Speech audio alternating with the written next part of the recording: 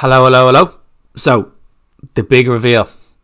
The bit that I've been working on so hard with clients on for the last little while, which I'm very excited to release, which is the launch of the brand new up-to-date female fat loss program. So what makes this so different compared to anything else that you see out there from other coaches, other people? This has actually been created by clients. So I spoke to a number of my one-to-one clients and my group coaching clients in the last little while. And I sat down with them and had a meeting with them and had a call with them and kind of asked them what would they need or what did they want at the very beginning that they potentially didn't see from anyone else. So what they've gone and done in the background is they've created add-ons to what I already do. So if you're someone who's looking to finally lose all that weight, keep it off, banish the belly, understand that you can have your weekends, have your drinks away, have your meals away, have your drinks out with the girls or the lads, whatever it may be, and break that all or nothing mindset. So most approaches that you go for, it all seems very doable for the first few weeks, and then you stop. The wheels come off. You start off very confident, and then something happens. Life ramps up, one of the kids gets sick, and then you're staring back at you and looking in the mirror again, and you're looking at yourself, putting yourself down. You start to pinch, you start to look at everything else. And you're looking for someone to aid you. You're looking for someone to guide you. But nothing ever happens. The scales never budge. You are losing confidence. You're losing motivation. You're losing determination. You get frustrated. You end up pressing the fuck up button, getting a takeaway, having a few drinks, eating more than you maybe need to. You decide to sit down and have a Netflix marathon and you end up getting about 1,200 steps in your day. You end up picking more food because you don't know how to deal with your emotions. You let things slide over a week or two and then you're back up into your old thing. You repeat that cycle over and over again and you're lost. You don't know what to do. You've tried everything. You've tried clean eating. You've tried low carb. You've tried fasting diets. You've tried keto. You've tried cutting out chocolate. You've tried every single insane thing that you've ever done. But this program is going to be different. This is now 8 weeks of coaching where you get weekly check-ins. You have weekly lives with me on a Facebook group. You get your tailored calories. You've gym or home workouts. You are able to do this at any age. The workouts take anywhere between 30 minutes to an hour, depending on how quick you are doing them. It doesn't mean that you have to do endless amounts of prep. The simple thing that we focus on at the very beginning of each week is, have you got a shop in? That's easy. It doesn't mean endless amounts of cardio. It doesn't mean that you're cutting out any food group. It means that you're able to have chocolate and carbs every single day. You're getting rid of food fear. You're getting rid of that all or nothing mindset. And the biggest thing that I would say is that is the feedback that is coming back from the current female fat loss group and the current one-to-one clients. It's losing that food fear. It's losing that fear of undoing anything. It's losing that all or nothing mindset. So it can be done. Once you let go of that fear, life changes. Your mindset changes. Dropping restriction, dropping those food rules. That's what this program is for. My job with this program is to make sure this is the last program you ever do. That you are in a place that I'm going to give you all the secrets and the tips so you're able to go off on your own by at the end of it. So, what does it involve? It involves you clicking on the button in the show notes to book on your priority place. It's 8 weeks of coaching for €99. The old package was 6 weeks of coaching for $169. I brought it down for 8 weeks coaching, so I've added another 2 weeks on for €99. That's €1.70 a day. That is half your cup of coffee if you live in Dublin or one of those fancy cities of your cup of coffee a day. It's €1.70. It's not a whole lot to get life-changing results, a life-changing mindset that's going to add to your life and the people around you. So, if you're ready, click on the link below, book your spot. As soon as the number gets hit on the amount of people that sign up, that link will shut down and you won't be able to come in. It starts on the 10th of April. So if you have a holiday, if you have something coming up in the summer like getting married, it's perfect for you. It will get you the results that you can actually keep and maintain. There's recipe books, there's workouts, there's lives, there's Q&As with me, and there's weekly check-ins for accountability. And there's a like-minded group of a Facebook group that you can share things with, and everyone supports everyone. You don't have to share if you don't want, but you can if you want. It's support that a lot of people want. It's getting away from that all or nothing mindset, and that's what this is for. So if you're interested in working with me in the Female Fat Loss Program, starts on the 10th of April 2023, €99 for 8 weeks, which is €1.70 a day. I'm keeping it cheap and cheerful so everyone can join. So if you're interested, click on the link below, and I'm looking forward to working with you on the 10th of April. Hello, and welcome to the next episode of the Shane Walsh podcast. So today's guest is someone that is very special. I think we've had a lot of contact recently, because if you were aware of what happened kind of maybe 3, 4, 5 weeks ago, someone gave me a call out for talking about perimenopause, and Amanda is doing incredible work and is a voice of reason when it comes to this, and it was a very important discussion that we had on this episode. So today's episode is with Amanda Thebe, and Amanda is a fitness and women's health expert. She is the author of the Amazon best-selling book Menopause, and How I Learned to Thrive Under and During Menopause, and how you can too. She has nearly 30 years of experience in the fitness industry herself, and she's very, very highly regarded expert on women's fitness and health. She is Canada's first menopause workplace educator as well, and she provides on-site talks, education, and virtual representations and presentations as well. Amanda has her own story of how she has come through menopause and perimenopause and now the other side. And some of the topics that we kind of talk about, plus tangents, is why exercise is important at any stage of life, but going through through that next stage is why it's even more important. We talk about how to manage those symptoms on a scale of 1 to 10. We talk about the importance of a particular study called the SWAN study. We talk about, should male trainers talk about menopause? We talk about why behavior change is so important to compare to those quick fixes that we all go for. We talk about how to actually prepare the conversation to talk to your doctor if you don't feel supported, which I think is a massive thing. We also talk about that you don't need to go for anti-inflammatory foods, and why it can be harder to lose weight around perimenopause, and can you do that if you actually choose to do that. It's a hugely powerful episode, and it was great to actually have a proper conversation about and discussion about particularly the male trainers talking about menopause and cycles and all that kind of stuff. So I hope you guys enjoy the episode with Amanda Thebe. Amanda, how are we? Good. I've done this before, just in case you wondered. You're a seasoned professional. I'm a seasoned professional. It's just people who were listening, I was like, are we recording? Are we recording? And we're recording now. Let's do it, Shane. Not until that robot voice comes on and says that you're recording. We're not recording until... How are we anyway? Good? Yeah, not bad. Early morning here in Toronto, but yeah, it's good to see you. Interesting how we met.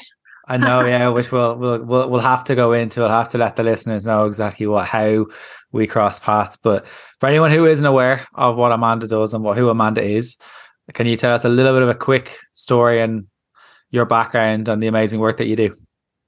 Amanda Thebe. I'm a personal trainer and nutrition coach, so the same as you. I'm the author of the book Menopause, which is a bestseller in my category. So that's good. It's in its 3rd year now. It's still got legs, which is great. And you know what? The long story short is I'm 52 now. I've been doing this for 30 years. On and off, I've had other full-time jobs in between and stuff, but 30 years in the industry with every subspecialty going. There's so many out there, in this industry, right? From pregnancy to seniors. I've worked with pro athletes, the NBA, some NBA players. And so I've had a really fun, varied career, and personally thought I was well-versed in most areas of health and wellness. And then when I got hit with a perimenopause sledgehammer that literally knocked the wind out of me for 2 years, where I, didn't recognize myself. The symptoms were life-altering, and it impacted my physical health, my mental health, my relationships with my husband. And I was in Canada at the time, and at the time, it isn't quite so much now, the healthcare system was amazing.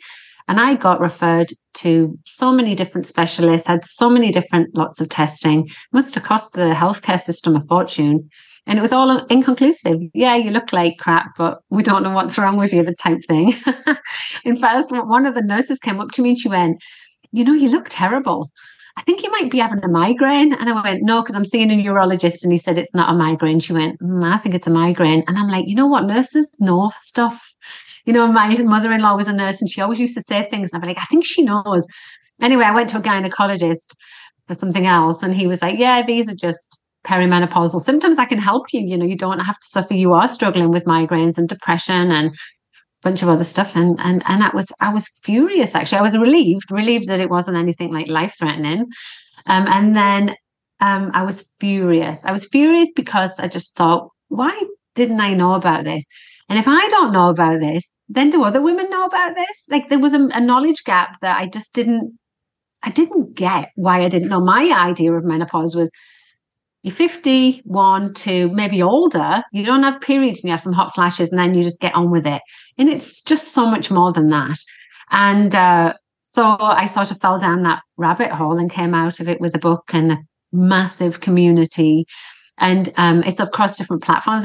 I think it's I said 80,000 to someone recently, but I think when I counted, there's about 100,000. And so there's a lot of women listening because they're like, what the fuck is going on? And they're hearing messages about should or shouldn't I be on a hormone therapy? What type of exercise should I be doing? And I feel like I fit the picture well because I'm sort of in the middle. I've got the ear of all of the medical doctors, so I can refer based on data that we know. I've got my expertise in my field and nutrition and exercise. And I'm a woman who's gone through menopause as well. So I think I'm just that relatable person. I think that's exactly what it is. It's that relatable person because that would be the one thing that I can never ever have, or kind of like I can only understand it from a science point of view. I can never understand it from a psychological point of view, and that's kind of like the big thing for me is kind of like being able to kind of take my step away from that and saying, well, here's some things that we can do. And it's about trying and testing out what you can do and pointing people in the right direction for getting tests, getting the hormones screened, what conversations and how to approach those conversations with doctors, because that is a massive struggle. I'm surprised how big a struggle it actually is. You've got some great resources in Ireland, though. Like I love Catherine O'Keefe. I don't know if you know Catherine. She's a wealth of knowledge. Podcast, yeah, she's awesome. I love her. Yeah, and her in particular is the person I go to in Ireland because she's one of the first to talk about it. She's written a book, just got a book out about it. She does this wellness summit every year, like this menopause summit. She started it. There's people trying to sort of like copy her, but whatever, who cares? But she's one of these people that is in the middle. She's like, I see it from all angles, and she understands that not every woman is the same. And unfortunately, I think a lot of the conversation is very blanket when it comes to menopause. And, I was mansplained for the very first time in my whole life, like in fitness. I'd posted something on YouTube and it was a male trainer, because you just said, I'll never experience it, right? And this guy came on and he went, yeah, like nice lifting or whatever, but throwing menopause in there as some type of an excuse. Come on, it's not that bad. And nothing changes. So yeah, well done. But, and I just was like, oh my God, we have a ways to go, Shane.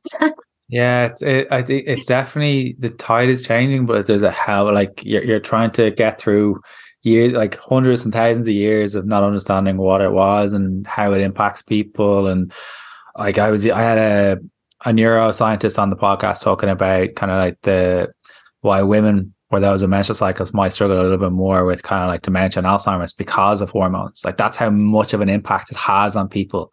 Who was that? Who did you have on? Tommy Wood. Oh, I don't so he was on Dr. Chatterjee's podcast recently enough, and he works with Formula One drivers on how to impact their brains. It was incredible. Like even talking about heading to football, I was kind of like, I'm gonna have to stop heading to football now. You do. It's one of the worst things for concussion. And my son played Texas football, like American football, and it's less dangerous than heading a football. It's literally what I do on a weekly basis. Well, then you're a heat the ball, my Scottish husband would say. Yeah, I'm a head the ball myself. But I think one of the how, as someone kind of like from going to see like doctors and specialists and stuff like that, and it can be a difficult kind of having that open conversation, especially when you're not feeling yourself and you may struggle with kind of getting the sentences out and the words out and forgetting what you're trying to say. How how would you kind of navigate that whole thing, or how have you navigated having that conversation with the doctor and wanting to feel supported rather than feeling like, you're just being silly? Because that has been said. Oh, for sure. And I think it happens for a number of reasons. There's genuine gaslighting happens, but there's also a genuine knowledge gap, right? We know doctors don't get training in menopause. And so, I mean, I really struggled with it because I didn't have any knowledge about perimenopause. So I had 2 years in a medical system over here where none of the doctors knew it was hormonal. I didn't know it was hormonal because I presented with migraines with aura, which meant essentially that I would lose feeling in my face and down one side of my body. I would fall over, be sick, lose vision. Like I thought I was having a stroke. And then, not even the neurologist, like, for fuck knows, I don't know why I didn't know that was a migraine, but I have brilliant balance. I don't fall over. I've been exercising for years. And he was like, well, you're very steady on your feet. And I'm like, well, yeah, no shit. That's like literally what I do for a job, whatever.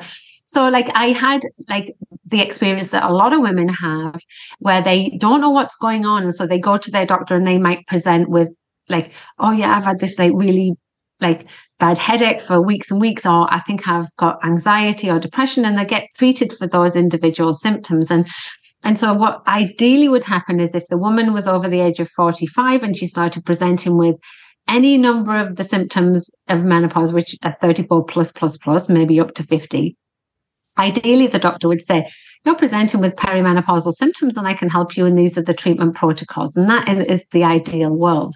But the reality of it is most women are unprepared for perimenopause.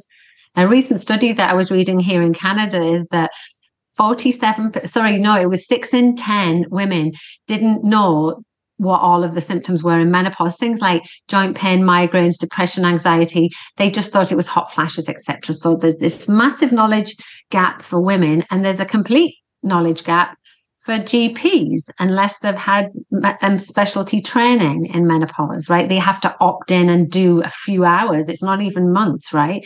So how do you prepare for that? Well, I think that the onus has to be on us at the moment until things are better. And so for me, it's like if you're a woman and you're into your 40s, you're probably going to be starting to go through perimenopause and you're probably going to be having symptoms, right? Most women have symptoms. 25% of women will have life-altering symptoms. That's probably the category I fell into. And so you need to know what's going on, and nobody's going to tell you. You're going to have to like try and find out. That's actually why I wrote the book. You can go to the British Menopause Society. There's a bunch of other resources out there, right? So like actually learn about what's happening in this phase of your life. You have to be the leader in the conversation. Then go to the menopause societies and download the prescription guidelines.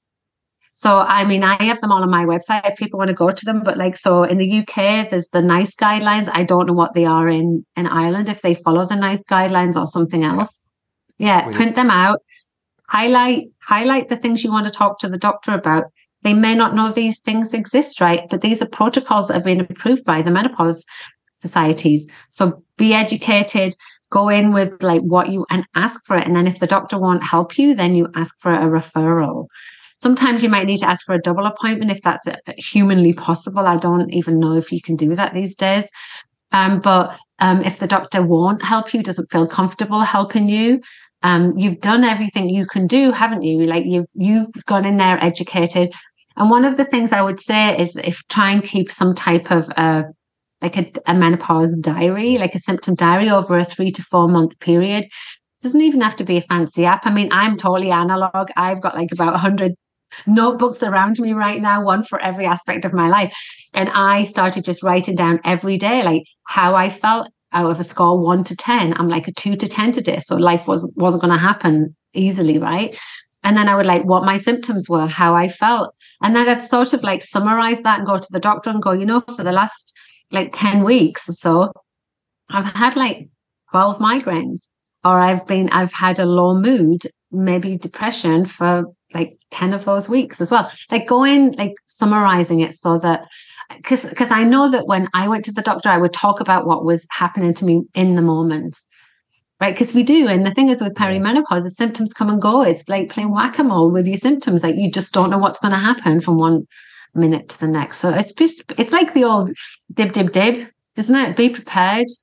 Yeah, it's like kind of becoming your own case study, and having Oh that God. little diary of kind of saying, right, this is how I've been feeling for this many times or whatever it is. And I say that to clients as well, like prepare, particularly if people are having difficulties with menstrual cycles and stuff. It's important to say being prepared, because there will be awkward questions. But if you say, right, here's the data, this is exactly what's happening. As you said, if your symptoms are kind of not aren't consistent, or they're kind of like, as you said, if they're hot flashes, or your mood could be up today, low tomorrow, or even within the space of half an hour, they could change as Yeah. well. So it's important to know what the consistent feeling is for yourself and being able to actually explain that. The big things, one of the big posts that you had recently was your 1 to 10 scale of actually Mm. managing your symptoms and exercise. I thought it was a brilliant post, and it was a really well written. Can you explain what that is and the whole post, please? Yeah, I sort of do touch on it in my book, and it was something I sort of learned from myself. And I think this applies to any aspects of our life. But I mean, and my audience is menopausal midlife women, right? So it feels more pertinent to them, and especially because symptoms can leave us bagged, right? I mean, one of the biggest symptoms of perimenopause is chronic fatigue. So when you spoke to your neuroscientist, he probably told you our energy pathways are driven with estrogen. And so a lot of women will have this bone dead fatigue that we literally can't get off the sofa, like we can't nap it away, we can't sleep it away. And so as women, so as me personally, I love structure. I love like knowing what my workouts are going to be. I love writing all of the things down. Like I know progressive overload. I know how to write programs. And I was realizing that going through perimenopause, there were days when I just couldn't exercise like I wanted to. And then there were days where I had so much energy, I just, needed to go full pelt. And then most of the days were spent in the middle. And so there were days where my energy level was maybe a 5 out of 10, where I felt like I should do something, but I don't have the full energy to do a great workout. And so I sort of like started looking at the way I was training myself, and I was like, I need to relook at this. And so I came up with this chart, and I called it structured flexibility. And I sort of went by this gauge of like, if you're feeling like, mark down your feelings every day, write them down. How you're feeling 1 out of 10, which is like a bag of crap, or 2 or 3 out of 10, where, you feel like you can maybe potter around the house. Like, just be really honest, create like an idea of what you're feeling like. And then let's look at your schedule of workouts around that. And so on those days where I was feeling like a 3 to 4, what I would do is I knew that movement was helping with my depression, right? It really was. It was one of the things. I struggled with hormone therapy. So I had to do all of the other stuff. And we should all be doing all of the other stuff anyway with the stress management. But moving just was like the cherry on the top of the sundae type thing. And so I would go through just biomechanics. I would just like work through my deadlift with like lighter weights, or I would do some mobility drills, because mobility matters when we're getting older, right? And so I just would adapt my workout accordingly. And then when I was maybe feeling on a 5 to 6 scale where I had a bit more energy, I would start writing my workouts in circuits rather than in like supersets like that I had to go through. And what I would do is I would adjust my superset program and make it in the same order, but just in a circuit. So I would do like my 12 goblet squats with my 10 push-ups. And then I would, just continue on with adequate rests and stuff, and then just do one round. And at the end of that one round, if I felt like that was enough, that was a win. Every time I moved, it was considered a win. I wasn't looking for a cop out. I was looking for a way to feel successful, because that also impacted my mental health. And then a lot of the times I would start it, and then I'd feel, I can actually do another set or another set. And so it was having that flexibility to say, I got to stop now, or, there's something more in the tank. And then the 10s were like the carpe diems, seize the day when you can. And honestly, this is just common sense, isn't it? It's real common sense. But as women, especially, we're rule followers. We love rules. And if we've been told we've got to go to the gym 3 times a week, or we've got to exercise 3 times a week, we're going to do it. And then we end up like not eating enough and over exercising, depleting our body, and then spending 4 or 5 days recovering and feeling like crap. And I knew there was a better way to do it. And so it's actually how I sort of do it now, even though I don't have those 1 to 2 days very often.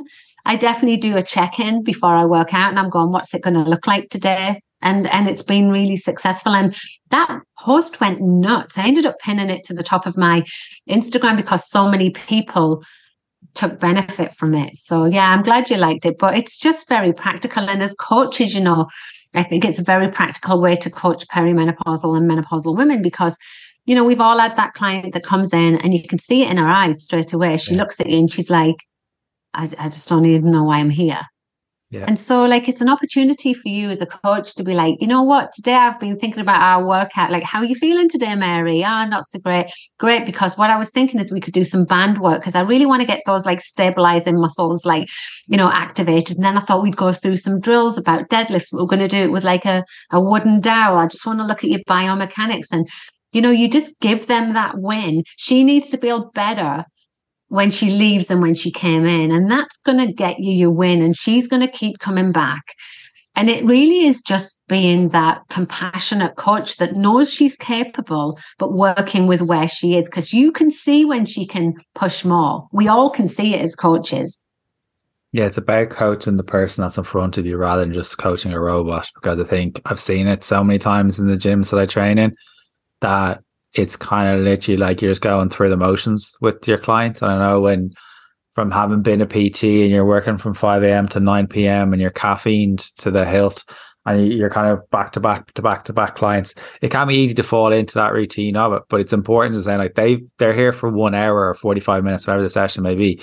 It's important to make that the best 45 minutes out of their day and understand what they're looking for. Even if I remember some clients just kind of came in the odd time for a conversation, like they'd be doing. Yes, I've done that loads. I was going to say, how many times have you had a client come in and you've ended up just putting the kettle on and sitting down and having a cup of tea? They bring you a coffee and you're kind of like, I don't really feel like training today. I've had a pretty crap night's sleep or had a fight or whatever. And it's kind of like, all right, well, what do you want to do? It's like, all right, let's do this.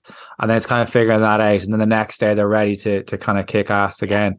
And it's appreciated, definitely. Yeah, massively. And I think that it's a nice segue into how important, the importance of kind of training at any stage of the life, really, but particularly kind of in preparation for that next stage or the second puberty, as Lara Bryden calls it. Why is it so important to kind of have some sort of training, and what type of training? I feel like this is an opportunity, right? This is, and I'm really tired of menopause being given this idea that we should be scared and fearful of it. I mean, it's scary and fearful when you don't know what's going into it. So education has got to be the first thing. But I want women to know that they're really capable and they're strong and that they can do this, right? And movement plays a huge part in this. In fact, all of the menopause societies highlight the importance of exercise, right? Exercise for mitigating our stress response, and that in turn will help minimize some of the symptoms. There's a direct correlation. And so, if we go back to that scale and we're due to have a workout and we're feeling like we just can't do it, get outside, go for a walk. And on my lowest days where I could barely even function and look at humans, I made myself go out for a 10-minute walk every day. I felt like that because I just knew that it was important, right? I know on a cellular level how important it is. And so every type of movement matters to me. And I think that that's something I want to start with because, a lot of times it's hard to get women to start. And I'm start with something that makes you feel good, right? Nobody's going to judge you if you just do Zumba 5 days a week. But then it comes to the point where we know there's some physiological changes in menopause and we need to start working with them. And that's from a physical standpoint and also from a disease prevention standpoint. And so our musculoskeletal system is impacted as we age through being sedentary, but is specifically impacted through menopause.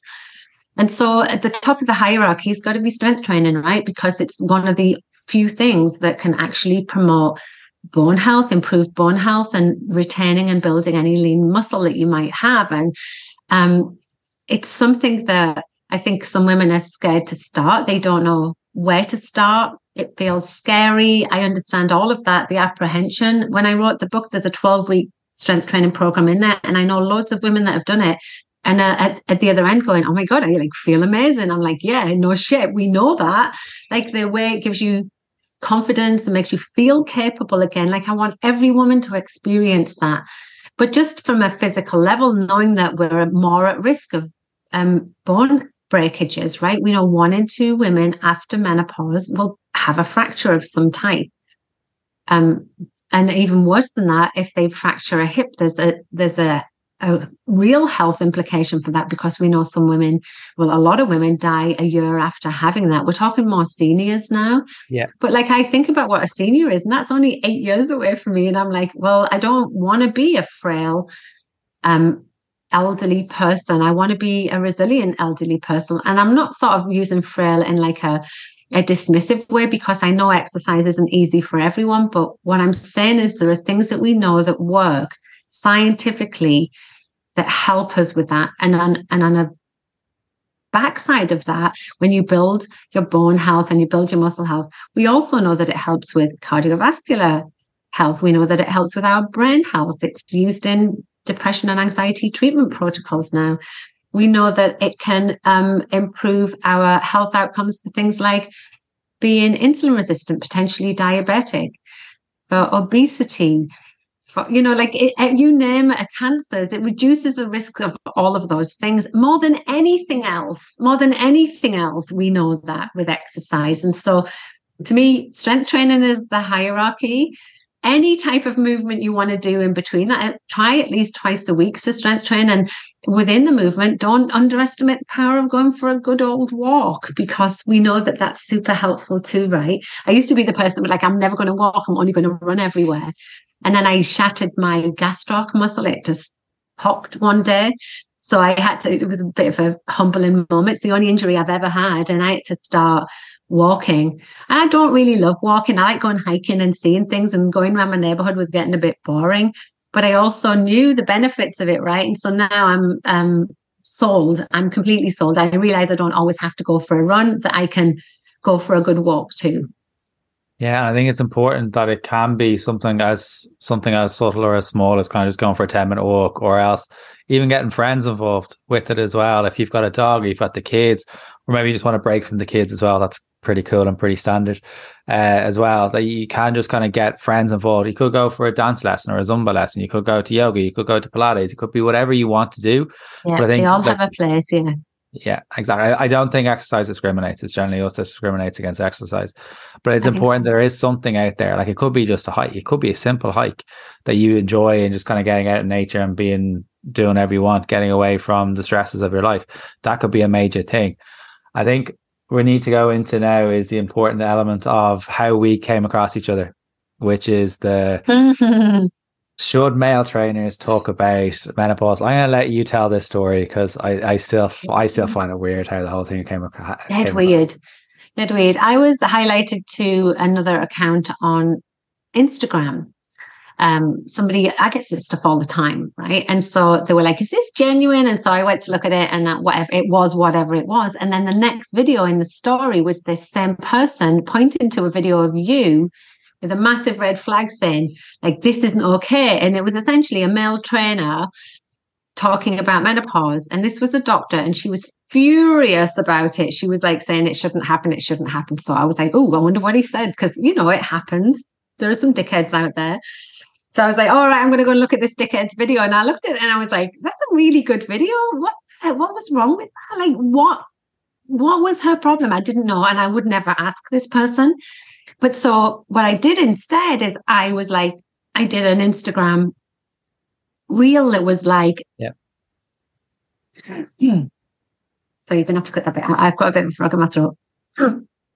So what I did instead was an Instagram reel where I was like, should young male trainers, because I've talked to like 20-year-olds all the time, 30-year-olds all the time. And that's like the lion's share of the industry, right? A lot of the male trainers are that age. Should they talk about menopause? And I'm like, yeah, they should. And why? We literally want the conversation to broaden. We want our male allies in this, because I know, like from my husband's perspective, he spent 2 years really worried about me because he didn't know what was going on. I didn't know what was going on. And so he read my book. He had to vet it, of course. He read my book and was like, oh God, this all makes so much sense to me now. And I'm like, if you've got somebody that's talking to you and it's a young male trainer and he's not trying to sell you something, he's saying, listen, I hear you, I know what you're going through, I've become menopause informed, I'm a supportive coach, which is all you were doing. I think we need more of that. I mean, for sure people are going to get taken advantage of because that happens all of the time. I mean, there's always the scumbags out there. And it was overwhelming. The women that were on there going, oh my God, I work with a male trainer and I love the fact that he's asked me about menopause. It's been the most impactful thing. I'm never going to stop training with him because he gives a shit. And this was what my gut was telling me. Like, I remember doing a talk to a fitness conference in the US, and there was 200 people in the audience, and most of them were these young male trainers. And that was where I got my insight from. And I was like, menopause vagina. And they were like laughing their heads off, and they were texting the girlfriend saying, she's saying dry vagina, I can't believe it, you know. And at the end of it, I couldn't leave the room because the coaches came up to me and were like, most of the women that come to my gym at this age range, most of them tell me that they don't feel great. And I don't understand why this is so helpful.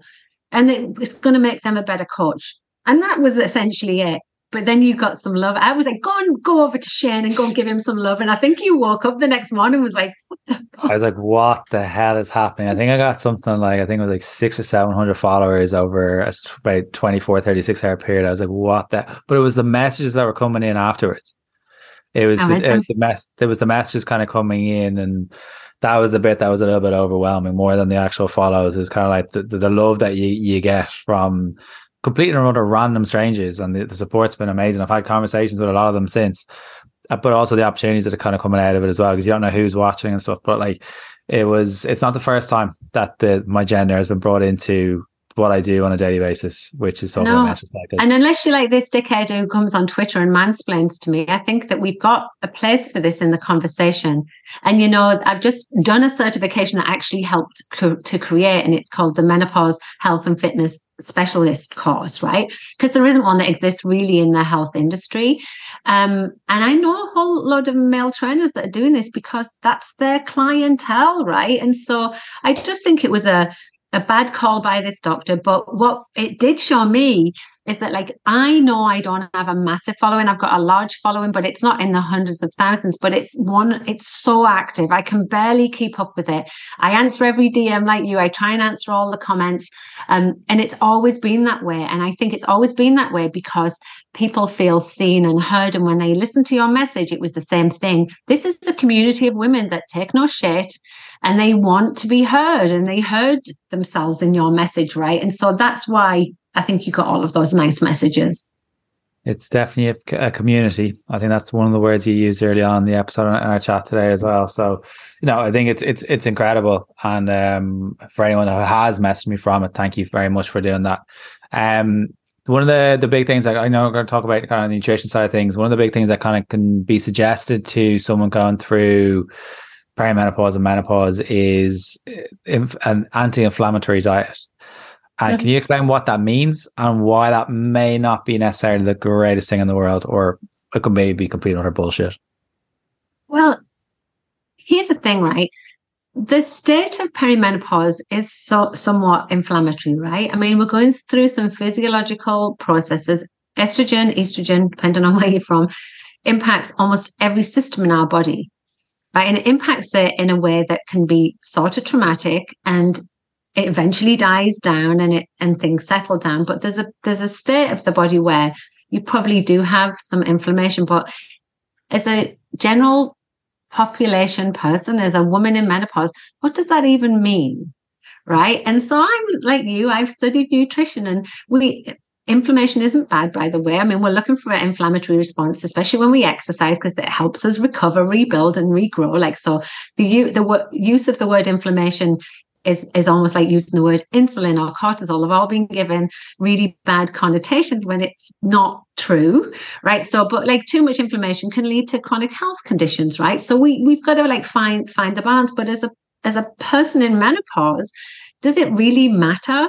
And so when I see all of these like anti-inflammatory diets out there, it's just, for me, it's just more gimmicky stuff. Because when you look at the nuts and bolts of a lot of these diets, they're trying to promote you eating lean meats, lean proteins, more fruits and vegetables, grains, that's usually the basis of it. So there's usually an element of truth, but you don't need to call it an anti-inflammatory diet for that. That's nutritional health basics, right? Because there's foods out there that promote anti-inflammatory responses. Like we need to have those complex carbohydrates to, help with our LDL levels, for example, our fiber content. And so I just find it just like another gimmicky type of predatory way of coming at menopausal women saying, well, you can't eat this and you can't eat that because that's inflammatory and that's not.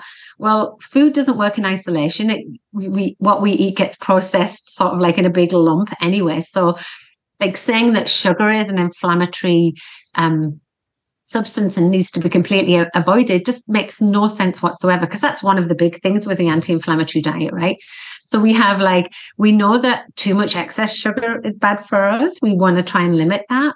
But when people say, well, I don't eat white sugar anymore, but I eat honey on everything and maple syrup, I'm like, well, you might be sanctimonious about that, but your body doesn't give a shit at all. To your body, it ends up being glucose, and he doesn't give you like a pat on the back for having honey or maple syrup. It's like, how much are you having and stuff? And so this is just like nutritional basics. And I just think that, if any woman is like looking for a diet protocol, if that's something they're looking for, then head over the Mediterranean diet or the DASH diet, which sort of covers all of those bases anyway. And it's just a really well-rounded way to eat, right? And so, yeah, that's my thoughts on it. I mean, I just think it's another thing that's been oversold.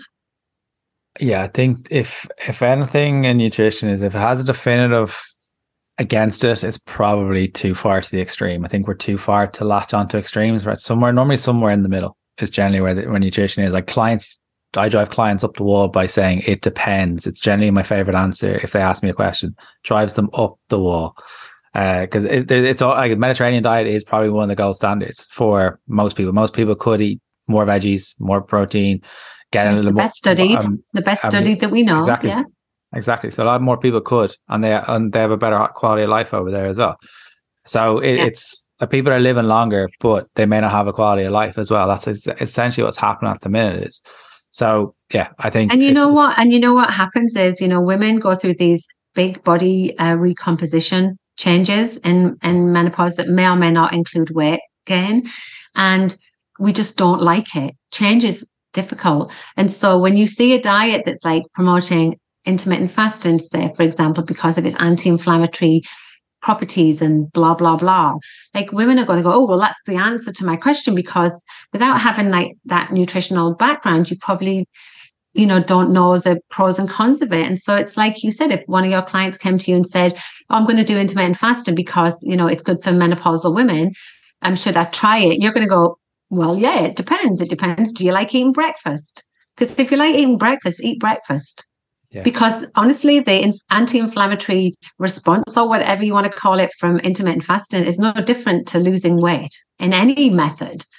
So do what works for you. And if you hate breakfast and you don't mind eating till noon, then do it. But for most people, especially through perimenopause, it just makes you feel like a dirty dish rag, right? It's not a nice feeling. Yeah. I think you mentioned there at the beginning of that last section about kind of like the composition change for those going through perimenopause and into menopause in relation, because I don't think a lot of people realize what actually happens to the body with the different hormones, and why it can be, because I know and I have to be careful how I word this, it can become a little bit more, I don't like the wording, pear-shaped, the body become a little bit more pear-shaped, or the body can carry a little bit more fat around the stomach area, and people are like, I want to burn that. It's the pear to apple. If we're to use just visual images, the pear to the apple is a really good imagery. Our fat redistribution changes. If you want to tell women you're going to have a fat distribution that's androgen, they're not going to understand it. But if you say to them, women typically hold fat in their like bums and thighs. And then what happens through the menopause transition, perimenopause, is that we tend to hold more around our belly. And then what's concerning about that is when we hold too much fat, we have to be wary of any excess visceral fat. And visceral fat is the fat that we don't see. Subcutaneous is the jiggly wiggly stuff that we all have. And then the visceral fat is around our organs internally. And so that's when we need to just pay real attention to our lifestyle choices, because a lot of those things can be sort of radically reduced, the risk factors from them, with good health style lifestyle protocols. Yeah, I think it's like it is important, like that no amount of sit-ups or no amount of crunches or no amount of burpees that are going to make your life miserable are going to have an impact on that.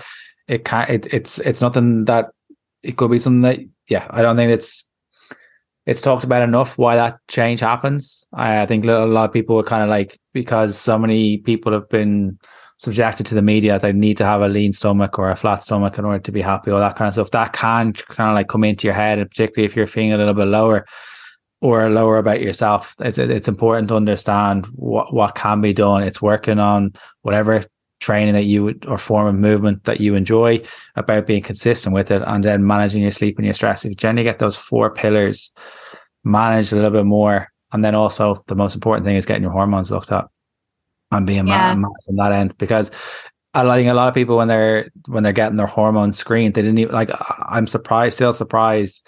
I don't know if that's my own kind of gullibility of, like, a lot of people don't know that they can actually get their hormone screened. They think it's a blood test, or they think just get a normal blood test, but there's a hormone screen that people can get. So like, and it's always not necessary to get that either. So if you're a woman over 45, ideally the doctor treats you on a symptomatic basis only, because hormones fluctuate and they're dynamic, right? So it's not a very accurate picture. There's different circumstances where blood tests are helpful, like under the age of 40 is considered premature menopause. And so they have to rule out other things. Early menopause is between 40 and 45. And that's like when you're actually in menopause, when you haven't had a period, and they have to just double check there's nothing else going on, right? Because, it isn't always menopause. It could be something else. They might want to check your thyroid, for example. But yeah, I mean, if you're really struggling, then you really do need to try and find the doctor that can have that conversation and understand the difference between just treating you on your symptoms as they are, or whether you're a candidate for extra blood testing. And it's sort of pretty much a recognized way of treating menopause throughout the world. I think the last question I'm going to ask you is in relation to the unsexy term of behavior change, and why it's so important compared to the quick fixes that we all generally go for. We all want a quick fix in whatever way of life it is. But why behavior change is so important, particularly at this stage of at that stage of life for a lot of people? You sort of already touched on it. We're conditioned, and I'm of the generation where we'd go to the supermarket, we'd go to the Asda, and there'd be all of those next to all the chocolate bars. There would be all of those magazines of like pimp women that are like super skinny and they've been eating grapefruit like diets and whatever. I mean, I remember the Atkins diet was so big back then, and that was essentially keto, right? And then so you had that, and then we also had like the opposite side of that, where we were always body shamed. So if there was a woman on a front cover on the beach with her cellulite out, then she was not worthy. And so there's always been for women, and I think it still happens for the younger generation, unfortunately, but there's always been these ideal standards where our worth is placed on our looks and like how thin we are, and how young we look and all of these things. And so there's a lot of unpacking to do. And so then, we have all of that, and then we go through perimenopause and we see an increase in body dysmorphia and eating disorders. We see all of these things happen. And it's almost like in puberty, when we know that anorexia is one of and bulimia and all of the eating disorders peak around puberty. There's a hormonal component there for sure. And so we know that all of this is stacked up before we even start thinking about, well, now I need to make change. And so it's almost like a panic sets in. It's like, I just need to do something now. I need something radical. I need like to just lose weight. I hate the way I look. And so I back that up and go, well, first of all, don't talk to yourself like that, because it's just not helpful at all. It's like you're just never ever going to feel good about yourself. It doesn't matter how thin or fat you are, because you don't like yourself. You need to work on that side of it. And then knowing that fad diets, like, so if we go back to the anti-inflammatory diet, there's one in particular out there called the Galveston diet.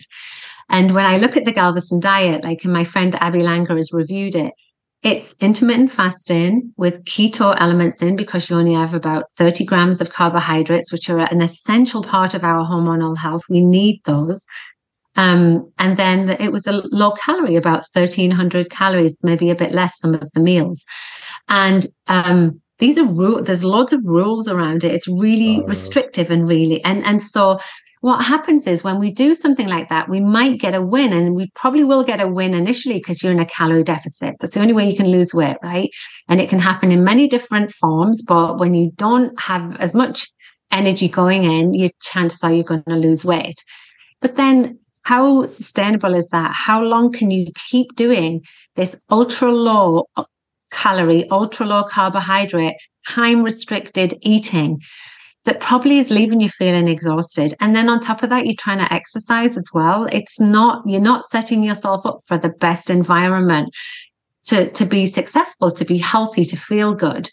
And so typically what happens, people fall off the wagon, and then they fall off the wagon hard. That's human nature, right, Shane? You go on these diet cycles. I think a friend of mine did a survey and said that most women have been on about 37 diets throughout their lifetime. And it's just horrible to think that, but I'm not shocked by that number. And so when people like us have this really moderate view where we're like, listen, stop. You don't need to do anything so drastic. You need to take your time. You need to do things on rinse and repeat. We want you to be successful. And data shows us that by doing small changes on rinse and repeat, things will become second nature to you. It won't be such a traumatic, you won't have bad relationships with your food. You won't have bad relationships with your body. You'll start to appreciate that your body actually needs to be fueled. You'll be able to say, I'm going to do a workout. I need to make sure I've had enough carbohydrates and protein to support the strength training I'm doing. And it's freeing and it's releasing, but it's slow. It's not a quick hit, right? But studies show that it's more successful. Weight loss stays off longer, habits stick. And this can apply to any part of your life. This can apply to silly things like flossing, right? Anything, right? Getting up a little bit earlier. Like, we've got ways that we can do these small habitual changes. And I always refer to James Clear's work, because I've studied behavioral change, but I'm not the expert like he is. And I love his thing where he says behavioral change you should be able to tell someone what it is within 2 minutes. It shouldn't be big and radical. It should be like,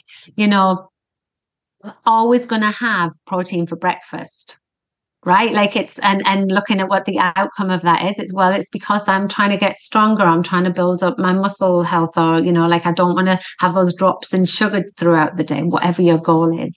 And then just also doing something that you're going to be successful at. He's very keen on the win strategy. So if you pick that you're going to do protein for your breakfast, but you actually hate protein and you don't think you can do it, then really don't think about starting there, right? Start where something that you sort of enjoy doing. If you enjoy walking, how about you leave the house 10 minutes earlier and you do a different loop? Like, that's a win that you can probably do and sustain for at least a month, 2 months. And then by then, hopefully it's something that you just do. Yeah, I think exactly what you said. It's trying to figure out, what is it actually going to add to your life or take something else away from your life is a really big question to ask as well. But I think when you spoke about the stats of kind of how many people or how many diets people have gone on, I think the stats are scary. I think it's something like 20. I think the odds was like something between 15 and 20 years people can spend on a diet in their lifetime, particularly women, and then they end up spending in a slimming club, or as I call them, skimming clubs. I think you end up spending on average about €200 per pound of weight loss, rather than the €10 meeting per meeting. I think it's €10 now per meeting that you attend. Wow. And you're kind of like, that's a lot of meetings. So you're kind of like, if you're going 52 weeks in a year, it's 520 quid. you're literally only going to really lose about 2.5 pounds in that year, if anything. If you look at that stats, like that's quite scary. That's quite When you look scary, at yeah. those stats. But that doesn't mean Yeah, that doesn't mean it's a definitive link, but that's just some of the stats that a lot of people are saying right now. And it's like we all want quick fixes, whatever it may be, whether it's in relationships, whether it's with finance, whether it's with business, whatever it may be. yeah. But off it, like those quick fixes, they fix But we something also very, want to be successful. yeah. And I think that it gets to the point where I think we see it peaking around midlife, where women are just like, I've tried everything and nothing's working. And I don't think they have tried everything. They've probably tried every diet, but they've never tried to heal their relationship with food. And it goes back to That's that the what I was saying biggest thing. about we've been conditioned to look in the mirror and not allow ourselves to get fat or get old. Well, fuck that noise. Yeah, but I think with the relationship with food is one of those things that like I had Simon Hill on, and he was talking about the like what's healthy eating. Healthy eating should be a relationship with, or you're having a healthy relationship with food. It shouldn't be something taken out of your diet, or shouldn't be anything else. Look at your relationship with food, because ultimately your relationship with food is basically how you see yourself being projected onto food. And when that resonates or lands with people, it's kind of like, well, I'm bad for having carbohydrates, or I'm good for having protein. Are you? Putin and Stalin and all them people were bad people. It doesn't necessarily mean you're on the same spectrum as them. But Amanda, I know we are tight for time, so thank you so much for coming on. Where can people work with you? Where can people buy the book? Just go to my website, which is amandathebe.com, and then you can access all avenues from there, my social media, buy the book, all of those stuff. So yeah, head there. Thanks for having me on, Shane. Nice to see you. Exactly. Yeah. Thank you so much for coming on. All right. Take care. Bye for now.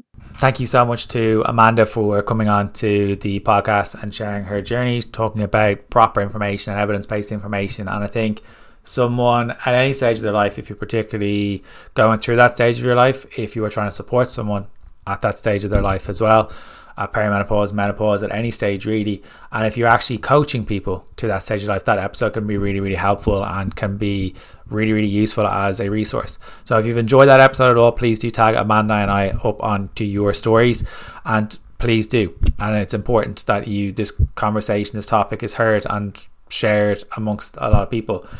And please do leave a review up on iTunes and up on Spotify. If you have enjoyed it, please do tag us, please do share it, please do review it. The more that happens, the bigger, the better the guests. It can keep growing. This podcast can keep growing and get proper information out. So without doubt, thank you so much for listening to the episode. If you're interested in working with me on the Female Fat Loss Group, pop me a DM or click on the link into the show notes. It starts on the 10th of April and the response has been mental so far. So thank you to everyone who has signed up so far, and it's going to be the bigger and best yet because it's been created by clients for clients. So thank you so much for listening to the episode with Amanda Thebe.